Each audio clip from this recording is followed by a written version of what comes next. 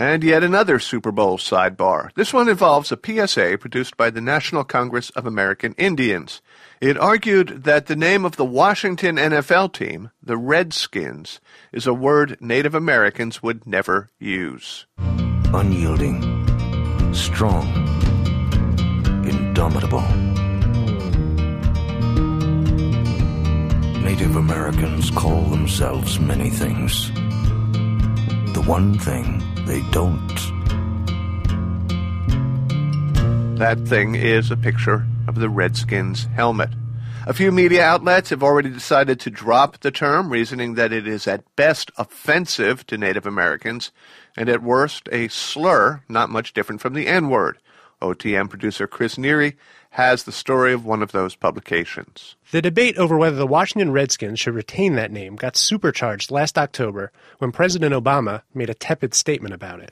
I've got to say, if I were the owner of the team, and I knew that there was a name of my team, even if it had a storied history that was offending a sizable group of people, I'd think about changing it. A few high-profile journalists have staked out stronger positions through the years. Bob Costas, ESPN's Stephen A. Smith, and editor Jillian McGoldrick. I used to do a bunch of the CYO stuff. I do my church youth group. I work at a bakery, and I sell water ice too. And tell me how old you are and what high school you go to. I am 17. I go to Neshaminy High School. McGoldrick is the editor-in-chief of the Neshaminy High School Play-Wikian.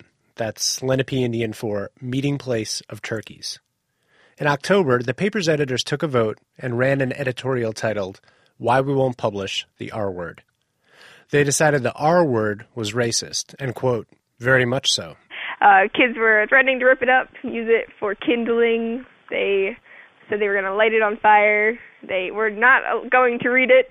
They refused to read it. They refused to touch it. We were enemy number one in our school for a little bit. Neshaminy is a sports powerhouse. Its football teams are among the best in suburban Philadelphia. Here come the Redskins! The editorial hit a nerve. But soon, students got back to reading the paper. It's high school. Drama comes and goes. The story would have ended there, but Neshaminy School District administrators have told the high school's student newspaper editorial staff to hold off on its new policy not to use the sports team's Redskins nickname. The school's principal, Dr. Robert McGee, emailed the paper's advisor with the directive to hold the new policy until he could meet with the paper's editors. McGee declined to comment for this story, but according to reports, he had two objections. First, he didn't think the name was, in fact, racist. Second, and more importantly, he questioned whether the editors had the right to exclude the word. Wouldn't the policy infringe on other students' First Amendment rights by preventing them from using the word when writing for the paper? The story went national.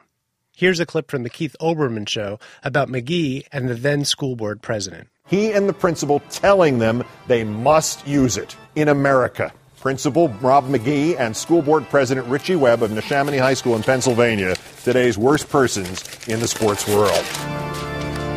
I should note here that McGee has called what the students did valiant, and he nominated McGoldrick for a leadership award.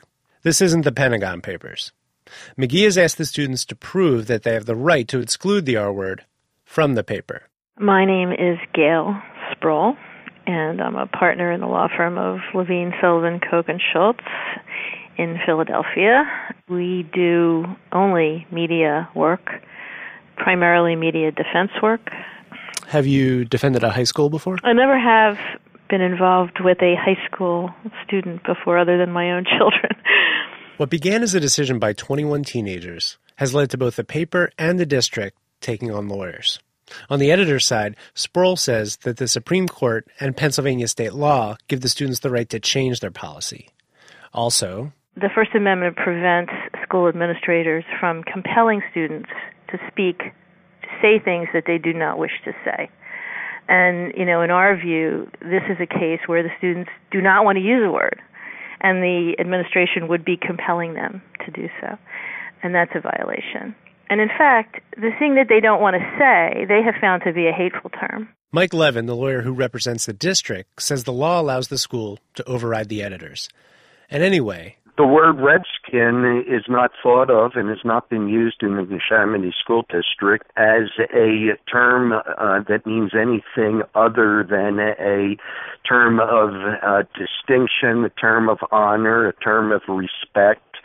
So why are we arguing about the fact that some people might find it offensive because some people a long time ago may have used it in an offensive way? There may not be a single student at Neshaminy High School who means to offend when they use the term Redskins, and there probably aren't many Washington Redskins fans who do either.